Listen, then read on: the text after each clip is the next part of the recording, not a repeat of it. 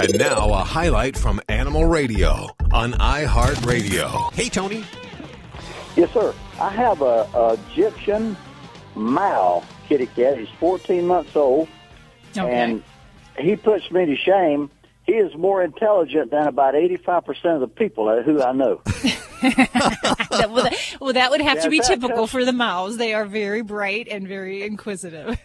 He's got an M on his forehead. We thought for about 6 months he was a Mancoon, but this boy has got real short, pretty, beautiful hair. He's black and gray. He's got 4 white feet, a brown nose, an M on his forehead, and a white chest. Now, and a long tail. Now, am I describing an Egyptian Mao? Well, not necessarily. I think a lot of people, we know that the Mao has a very prominent M on their forehead, but that's not just exclusive for just that breed. So really any cat that has a tabby coat pattern, and tabby isn't a breed, so it's just kind of a coloration. But any cat that is a tabby can have that M, and it's kind of just a distinctive thing. But I think in the Maos, you really see it's kind of stick out a little bit more. Well, how in the world did I get an Egyptian Mao out of a shoebox? Well, I'm going to be a little skeptical because it is a breed that is, one, it's expensive, and there's not terribly many of the registered ones. So you may have maybe a mixed breed kitty that has some characteristics like that. Now, the Maos kind of look like some of those other cats, like the Ossicats, the Abyssinians, so where they have the kind of the spotted hair coat. So that's a little bit more distinctive. If he's got white feet, I'd kind of wonder whether or not he really is a Mao because that isn't something typical for these guys. Okay, I think, now this happened 14 months ago. I got him out of a shoebox. Now, he had 2 siblings, and they were just white. Would that mean that he's just a cast-off, or was there a white? Well, like I said, I think you're probably dealing with a kitty that's of a tabby variation, and he's got that M, but it doesn't sound to me like he's probably a full-bred Mao. Unless he's hanging out with brothers and sisters that are from another mother. Well, you look him up, if you will, after we, cease to this phone call. Look up Egyptian Mao on your whatever iPad, iPod, BlackBerry, Cherry, whatever you got, and his picture will come up on that. A church friend of mine, church brother, we looked it up about 4 months ago, and he just threw out the word Mancoon. I've never seen a Mancoon, and I don't care if I ever see one. But this guy said no. According to the internet, you've got an Egyptian Mao. We assume that, you know what I'm saying? Right. But, it sounds like he's got a great personality, so I'm going to say, what the heck? It doesn't matter what kind of cat he is. I'm not a cat connoisseur, but this guy has made a very unusual person of me. I can say, let's load up and go. He'll jump in my vehicle, and he puts his little foot paw on my shoulder when I drive to let me know he's there if I need him. And at 5 weeks old, he knew how to litter box. He was trained, and he's only about 5 inches long when I got him, and I'm just enamored, if that's a correct, appropriate word to use.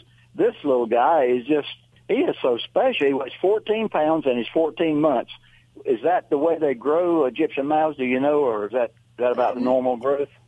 I mean, yeah, and again, it's not exclusive to that breed.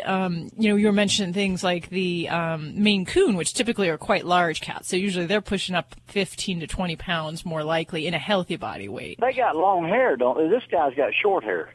Mm-hmm. Yeah. Maine Coons have long hair. As far as there's a domestic short hair, which is short in hair.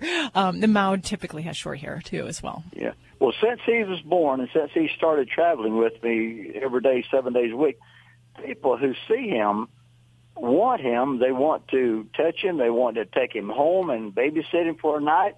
They want to take him home on the weekends. They bring him food. A lady brought him a Christmas present last year, a pound of food, whatever. And he is just enthralled to everybody who sees him. Mm-hmm.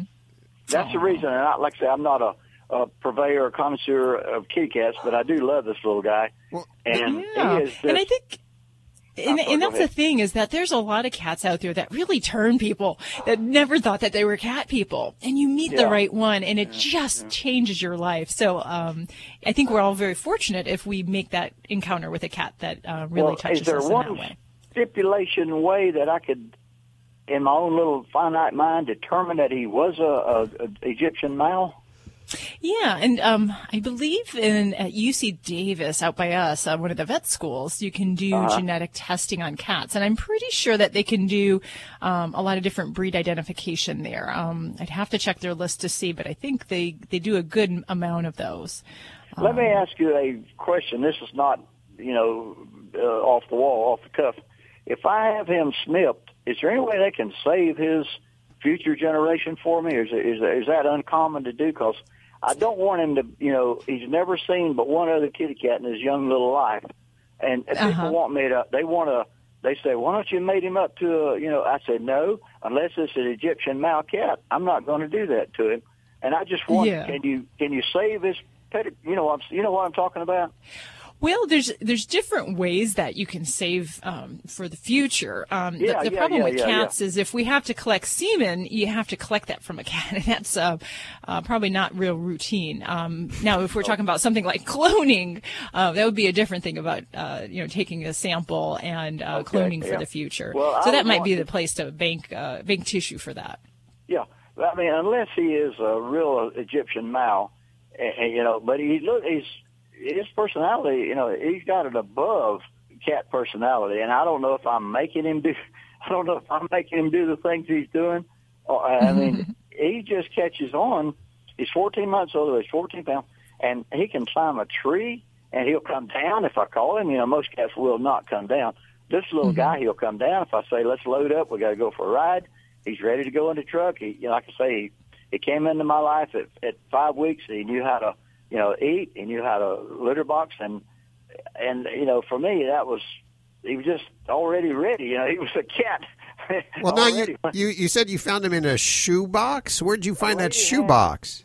A lady had him, but it was only 5 inches long. She had him and 2 siblings, and they were snow white, and she was giving them away. And I said, well, what about this little black one? And she said, well, he's a little bit frisky. She said, you might want to take one of the white ones. And so I pondered it in my little mind, and I said, well, let me take the black one, and boy, I don't regret it. Oh, that's such a great story. Look at the hair on my back. It's standing up just from that story. I saved his little life, no doubt. You certainly did. And he's enriched yours. Months, this little guy, I'm a single person. I don't have a family. This little guy has really been an inspiration, a reason to get up every morning and look. I'll hold his little face, right up to mine and talk to him like you would a little baby. I mean, and he listens, he does his own thing, but he does listen to me. Oh, wow. What a great story. Well, Tony, thank you so much for calling today. And don't forget, you can call anytime you want, okay? Thank you, sir. I surely do appreciate it. You're listening to Animal Radio. Visit us at animalradio.com or download the Animal Radio app for iPhone and Android.